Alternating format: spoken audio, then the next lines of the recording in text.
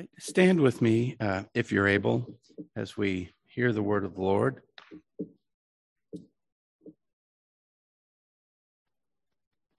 Now, our sermon today is from Paul's letter to the Philippians, chapter 2, verses 12 and 13. Therefore, my beloved, as you have always obeyed, so now, not only as in my presence, but much more in my absence, work out your own salvation with fear and trembling. For it is God who works in you, both to will and to work for his good pleasure. This is the word of the Lord. Be seated.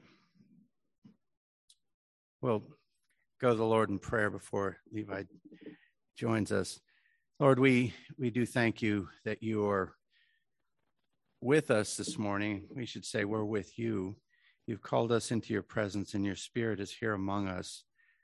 We thank you that you brought Levi to us, and for the faithfulness of all saints as they have provided with us with men who are bold in proclaiming the good news, proclaiming your word. Pray that you would help us to attend to that this morning and that you would prepare our hearts to receive it. We thank you that you've given us your word, and we will hear, Lord. It's such a great and wonderful thing to consider, not that we're working out our salvation so much as your Spirit is working that out in us. Pray that you would help us to hear and go forth walking in that good news, and pray that you would guide Levi as he proclaims your word. Give him strength and boldness, and guide us all in Christ's name. Amen.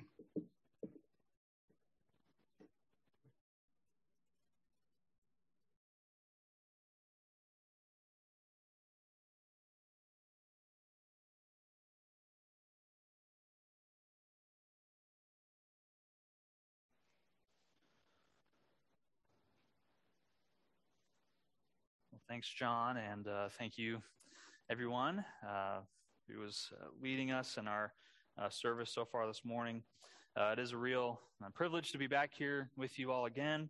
I'm always thankful for opportunities to be with you and to worship with you. It really is a pleasure and a privilege to get to open up God's Word. So if you have not yet already, please turn with me to Philippians, as John has just read. It's not a long passage, 2 verses. Doesn't seem like very much to cover just in one sermon, but there's a lot packed into just this small sentence as John prayed and as John talked about. And there are very common ways that we can err if we don't really take time to slow down and to think about what Paul is saying here and what the Spirit is speaking through his apostle. And I'm sure you know what I'm talking about. We're all sons and daughters of the Reformation, and we know how much the church had strayed from the doctrines that it had once been founded upon, especially that all-important doctrine of justification by faith alone, and how the Reformation was a rediscovery of that and a reformation of bringing us back to that. So whenever we hear the words work and salvation next to each other, our theological spidey sense can kind of go off, and we can get a little nervous. We can wonder what exactly is going on. But this is what Paul tells us to do. This is the imperative in our passage this morning, that we are to work out our salvation. So what does he mean? What does he mean precisely? That's our goal this morning, to unpack these issues. What does working out our salvation look like? How does that look in our daily life? How do we do that? What are we actually accomplishing when we do this biblically? So those are the questions before us. They're important questions. Salvation is the most important thing that we can consider and talk about in this life. So as John has already prayed, would you bow your heads with me again in prayer? And let's pray for the illuminating Spirit to help us and aid us during this time. Heavenly Father, we do pray for your Spirit, that it would illuminate your word to us, that it would work in our hearts this morning, in our lives, that we would attend diligently to your word as we hear it as we've heard it read, as we hear it preached. Lord, I pray that I would not be preaching my own words, but only your words, and that I would make much of your great name through everything that I say now. So be with us this morning. Do that work in our hearts, we pray. In Jesus' name, amen.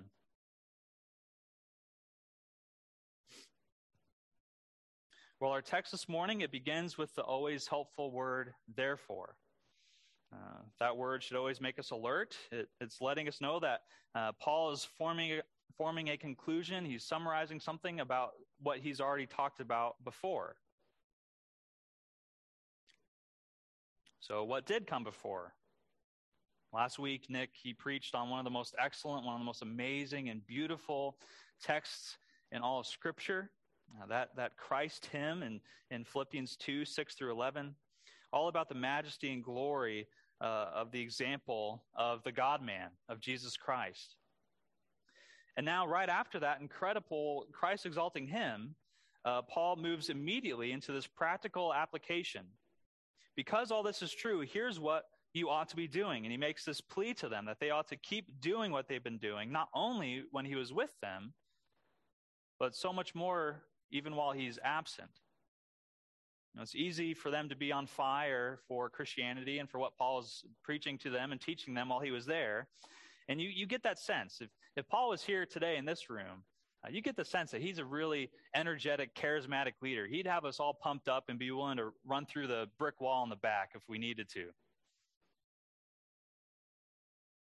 But that's what Paul's doing here. He's saying, don't lose that same energy that you had when I was with you, but keep working at it. Don't grow complacent. Don't stop doing good. Don't lose the faith. Keep up the effort. Don't forget last week. Don't forget the example of Christ, how he did not count equality with God a thing to be grasped, but he humbled himself, took on the form of a servant, was obedient even to the point of death, even death on the cross. And since Christ has obeyed, therefore, Paul says, you also obey. Because Christ obeyed, we obey.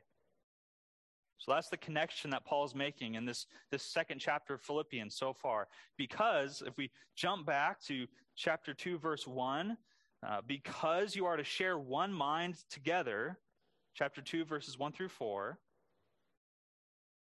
which itself is the mind of Christ, chapter 2, verse 5. And because this is what Christ has done, he humbled himself, was obedient unto death, verses 6 through 11. Therefore, you also obey, verses 12 and 13, our verses this morning.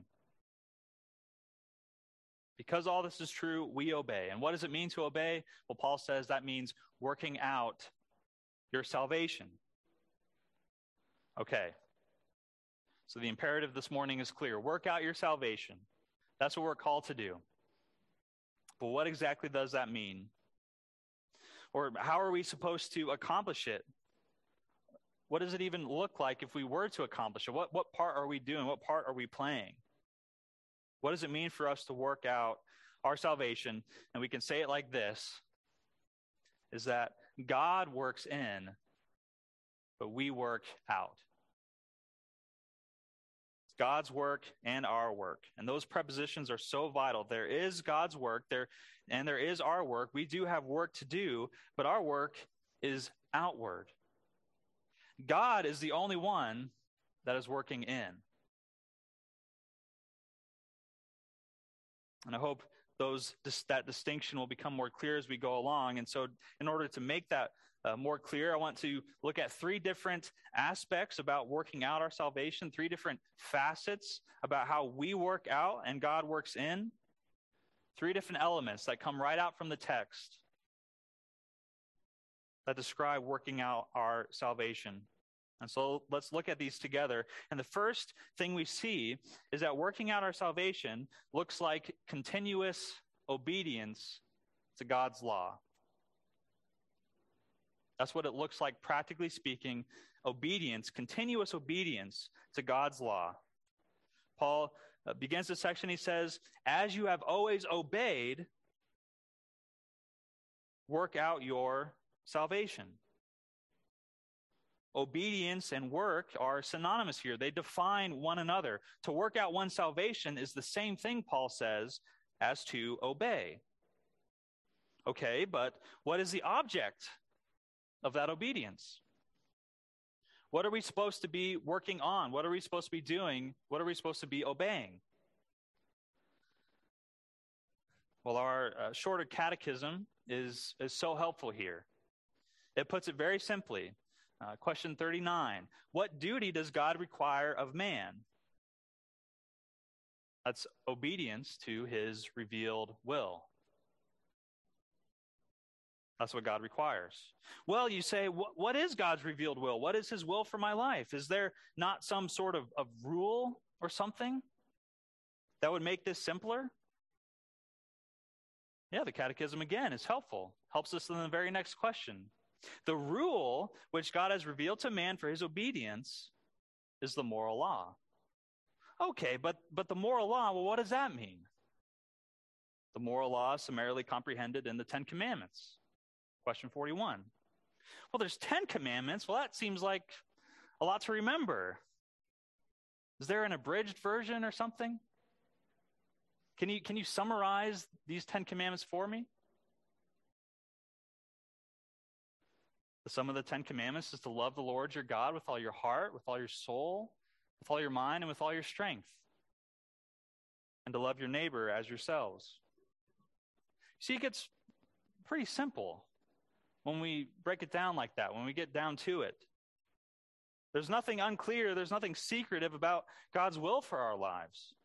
We can often get into this trap of trying to think and figure it out and praying to God for what his will for our life is. God, what is your will for my life? Can you just speak to me? Can you show me what you would want me to do? God has already told us what his will for our life is, what we ought to do.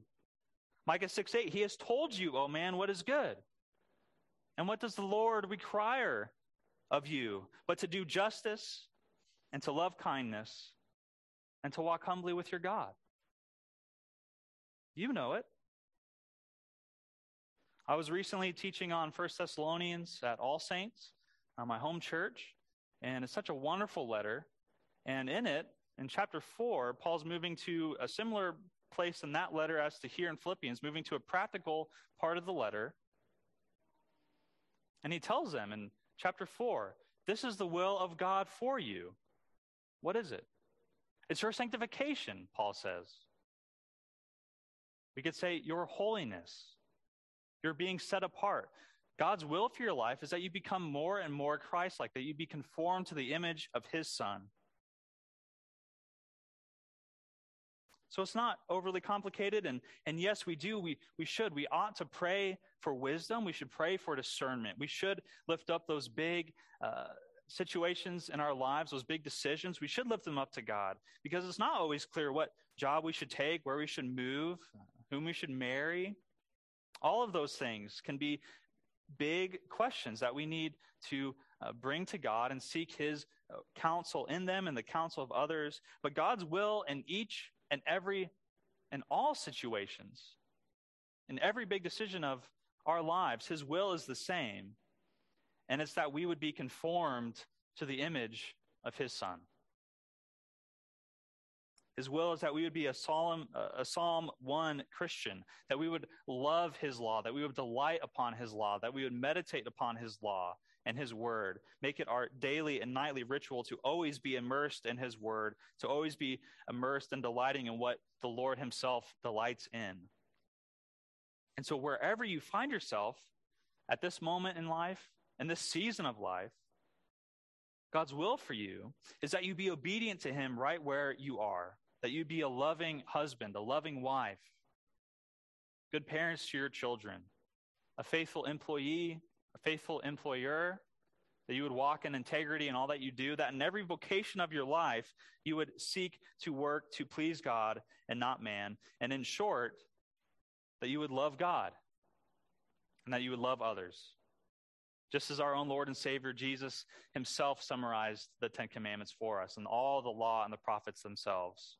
He summarized in that one phrase. And that's why Paul is so adamant that not only when I am with you but even more when I am gone. Do not neglect this responsibility, because this is our life's calling. This is our life's work, is to please our Father in heaven, to do his work and to obey his law. This is not a 9-to-5 kind of job where we can leave the work in the office and go home. It's not just something that we can do when we come to the church building on a Sunday morning and then leave it here and go home. It's a lifelong thing. It's a continuous thing. It's a very important thing that we do. It's an immensely important responsibility to obey God's law. And that brings us then to the next element of working out our salvation. Working out our salvation looks like obedience to God's law. And it also, working out our salvation, looks like fear and trembling. Working out our salvation is done with fear and trembling. That's an interesting detail that Paul throws in here. Can you imagine coming across some kind of job description that had that phrase in there? Successful applicants will demonstrate willingness to complete responsibilities with a posture of fear and trembling.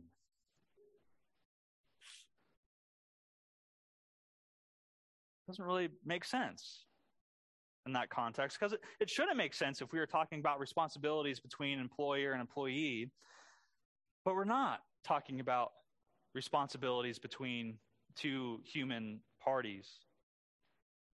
We're talking about the responsibilities between a rebellious and wicked people and the living God. As Sinclair Ferguson puts it, he writes that the Christian should always be conscious that he or she is living and lives before the face of God. There should always be a sense of awe in the life of the believer, a sense of living where we are always visible, always understood through and through, and amazingly, always loved by the Holy One. You see, even when Paul is absent, the Philippians are not alone. We are called to always be working out our salvation in the presence of the one who is at work in us, the one who is working salvation in us.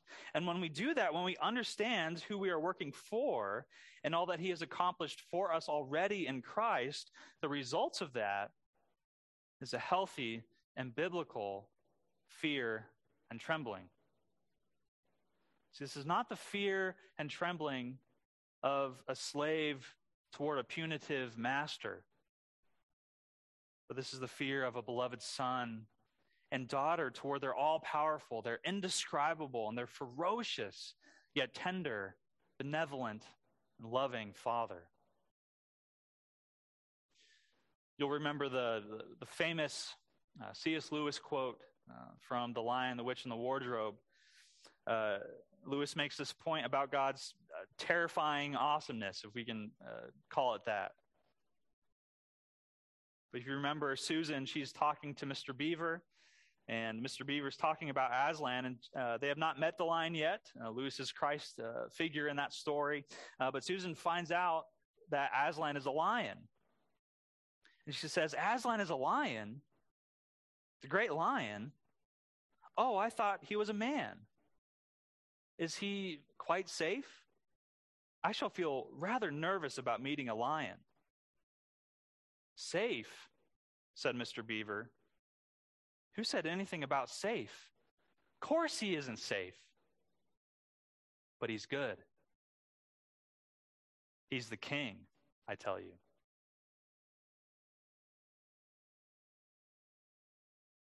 Lewis was on to something there. Amos 3:8, the lion has roared. Who shall not fear? The Lord God has spoken. Who can but prophesy? Hebrews 10:31, it is a fearful thing to fall into the hands of the living God. See, this is the God that we serve. We work out our salvation in fear and trembling because our God is the living God. He is a roaring lion. Our God will not be mocked. He will not clear the guilty. He will not leave wrongdoing unpunished. And yet at the same time, we serve him willingly. We serve him with gratitude because he is also the one. This is the beauty, the wondrous mystery of the gospel. But he is also the one. The same God is the one who's working in us. It's the third thing we see, that working out our salvation, it's our extraordinary calling, but it's founded on God's extraordinary grace. That's the third element, that everything that we do is because of God's extraordinary grace that he is working inside of us. Now, this is where we can run into some trouble. So let's slow down.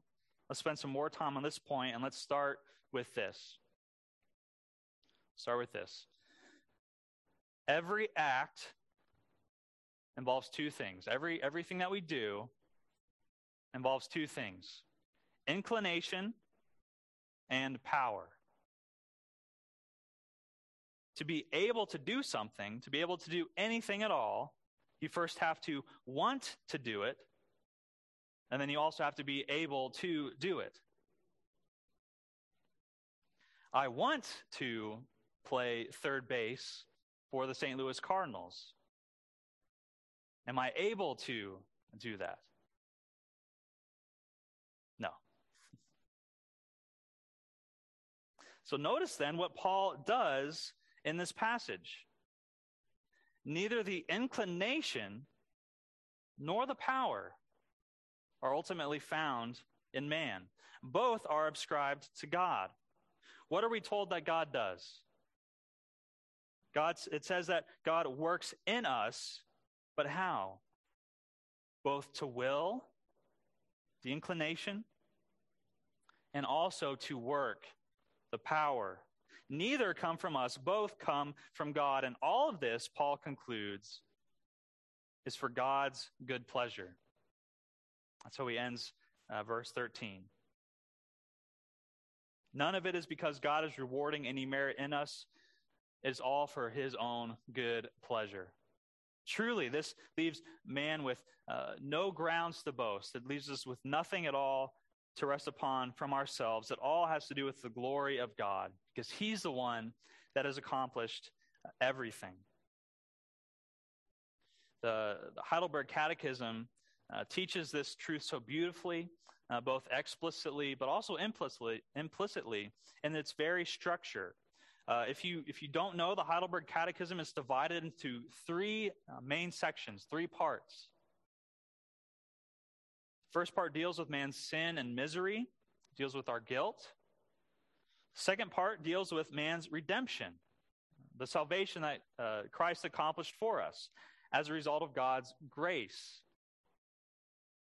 And the third part concerns how the Christian ought to be thankful to God for his salvation, or his gratitude.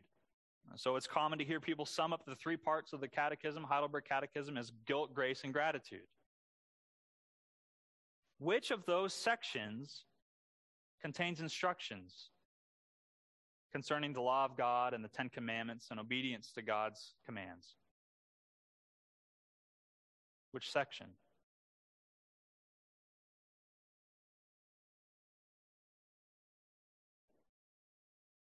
It's in the third part.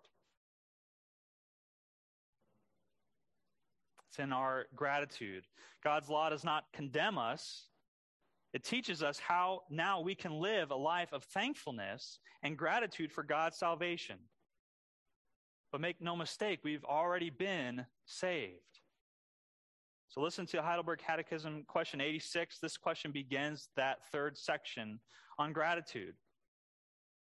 It asks this: since then we are redeemed out of our misery by grace through Christ, without any merit of ours, why must we do good works? So notice it says, since we are redeemed. This is something that has happened in the past with present and ongoing implications. The Catechism has already taught us about our guilt. It then taught us about the grace that God has redeemed us. And now it turns to gratitude, how we ought to live in light of that amazing redemption that we have in him. And so the very first question this third section of the Catechism brings up is the topic of good works. We hear a lot about doing good and obeying God's law throughout the Scriptures. It's something we must do, but where does that fit into the Christian life? Well, the Catechism teaches us it's because it fits in with the life that we live now that we are saved, a life of gratitude. Since then, we are redeemed from our misery by grace through Christ without any merit of ours. Why must we do good works? The answer, because Christ, having redeemed us by his blood, also renews us by his Holy Spirit after his own image, that with our whole life we show ourselves thankful to God for his blessing, and that he be glorified through us. Then also that we ourselves may be assured of our faith by the fruits thereof, and by our godly walk win also others to Christ. Now, there's a lot in there. There's three reasons that answer just gave us for doing good works. We do it because we offer our lives as a living sacrifice to please God. We also do good works to assure us of our own salvation.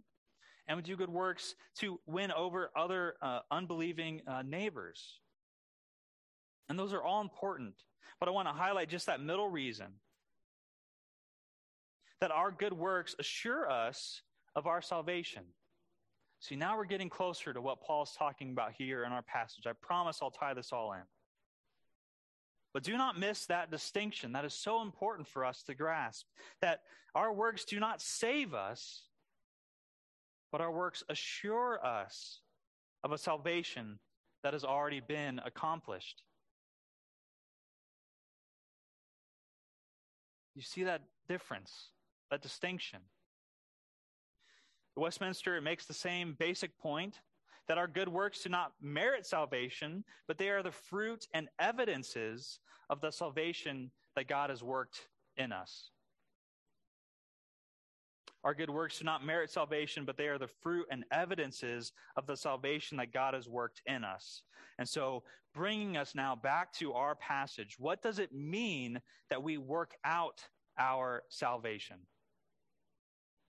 Yes, we must work out our salvation. That's what the text says. But what do we mean by that? What does Paul mean by that when he says it? Working out our salvation, simply put, is the work of the Christian life. It is the outworking of God's inworking grace. So those prepositions are so important. The Christian does not work in himself to save himself or make himself better, but God is the one who works in, both to will and to work, and then the Christian works out. Not talking about lifting weights. I'm talking about working out his salvation by demonstrating the reality of God's redemption in his life through the evidences of Spirit-wrought good fruits of his obedience to God's law. How do you know you are a Christian? Because you delight in doing the works of your Father in heaven. How will they know that we are Christians? It's by our love for one another, by demonstrating the fruit of the Spirit. By doing those good works, we identify ourselves with Christ. By doing Christ's works, by doing the works that Jesus did in his earthly ministry, we're identifying ourselves to him. That's what it means to work out our salvation. And this is why it's so important for us to discuss this, because when we understand it properly, this will protect us from two different errors that we can fall into. It protects us from a legalism, which is the error we fall into when we think that since I'm called to work out my salvation, then that means that I must be contributing at least a small part to my salvation. No. That was the error of the Roman Catholic Church in the Middle Ages. That's the error that we fall into as well when we think that we contribute anything to our salvation. Salvation is of the Lord alone. But thinking rightly on this passage and this doctrine, it also protects us from the twin error of antinomianism. of thinking that there is no law, and that error that we can fall into when we think that if it is God who works in me, then I don't need to work hard at following Christ. No. That's not true either. The freedom we have in Christ is not a freedom to licentiousness. It's not a freedom to indolence. It's not a freedom to be lazy. But we are called to follow Christ, to bear our own cross, and to follow him with a biblical spirit of fear and trembling.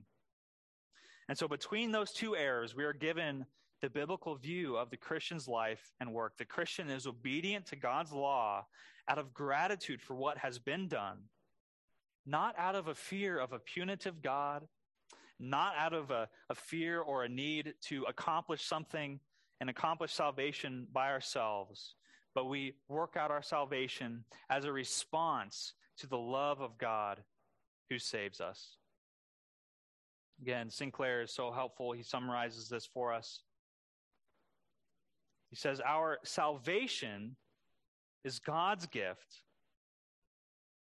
And then God's gift, it summons us to work out that salvation into every part of our lives.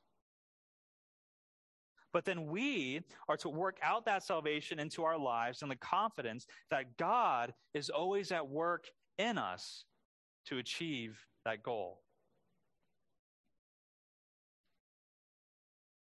So that's how we do it. How do we work out our salvation? It's through the power of God, who is the one himself who is working in us the whole time. Because God works in us, only then, only after that, do we work out our salvation.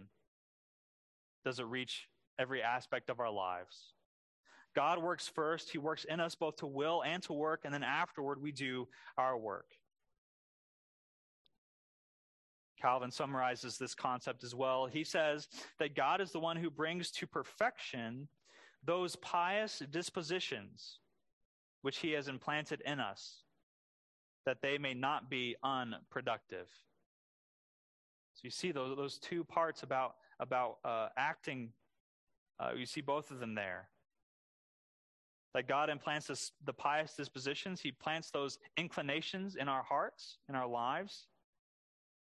But then he also brings those pious dispositions, those inclinations that he's planted in us. He uses his power to bring those out and bring them to perfection, both our will and our work.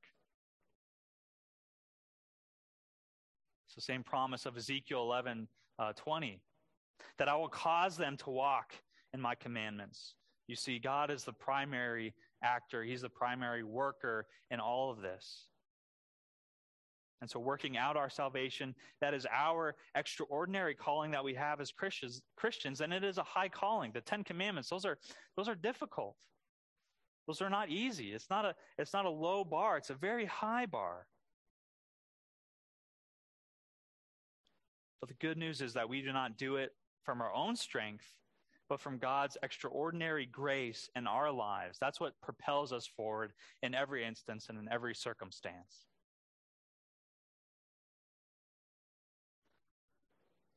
So those are the three elements that we see from our text about working out our salvation. We work out our salvation through obedience to God's law, with fear and trembling, but always resting on and finding our strength in the power of God, who is always at work in us first, both inclining our wills to desire him and empowering us to do that which he desires. And that is why we must spend time here in this section, in this passage, on these verses, meditating on what it means. It truly is an astonishing reality, but one that we can so easily forget. And unfortunately, we see this error so often. And it's our human tendency. We think that we need to be doing something. We must be contributing anything. It gets back to our own pride or our own insecurities, that we have to be resting on our own strength. But there's no peace there. There's no rest there. The only rest we have is in Christ Jesus, who obeyed the law on our behalf, whose righteousness was imputed to us, And now we are accepted as righteous in God's sight. See, the Almighty, He has already declared His verdict upon you. He said, not guilty. You are clothed in the righteousness of my beloved Son, your Lord and Savior, Jesus Christ. And now, because of what Christ has done for you, you are free. You are not guilty. You have been set free. And so the question then that remains for every single one of us here is, what will we do with that freedom?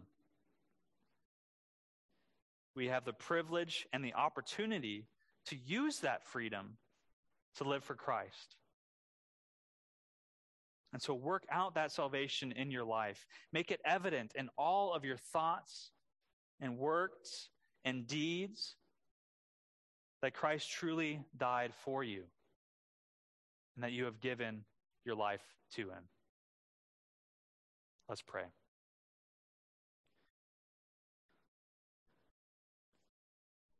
Gracious Heavenly Father,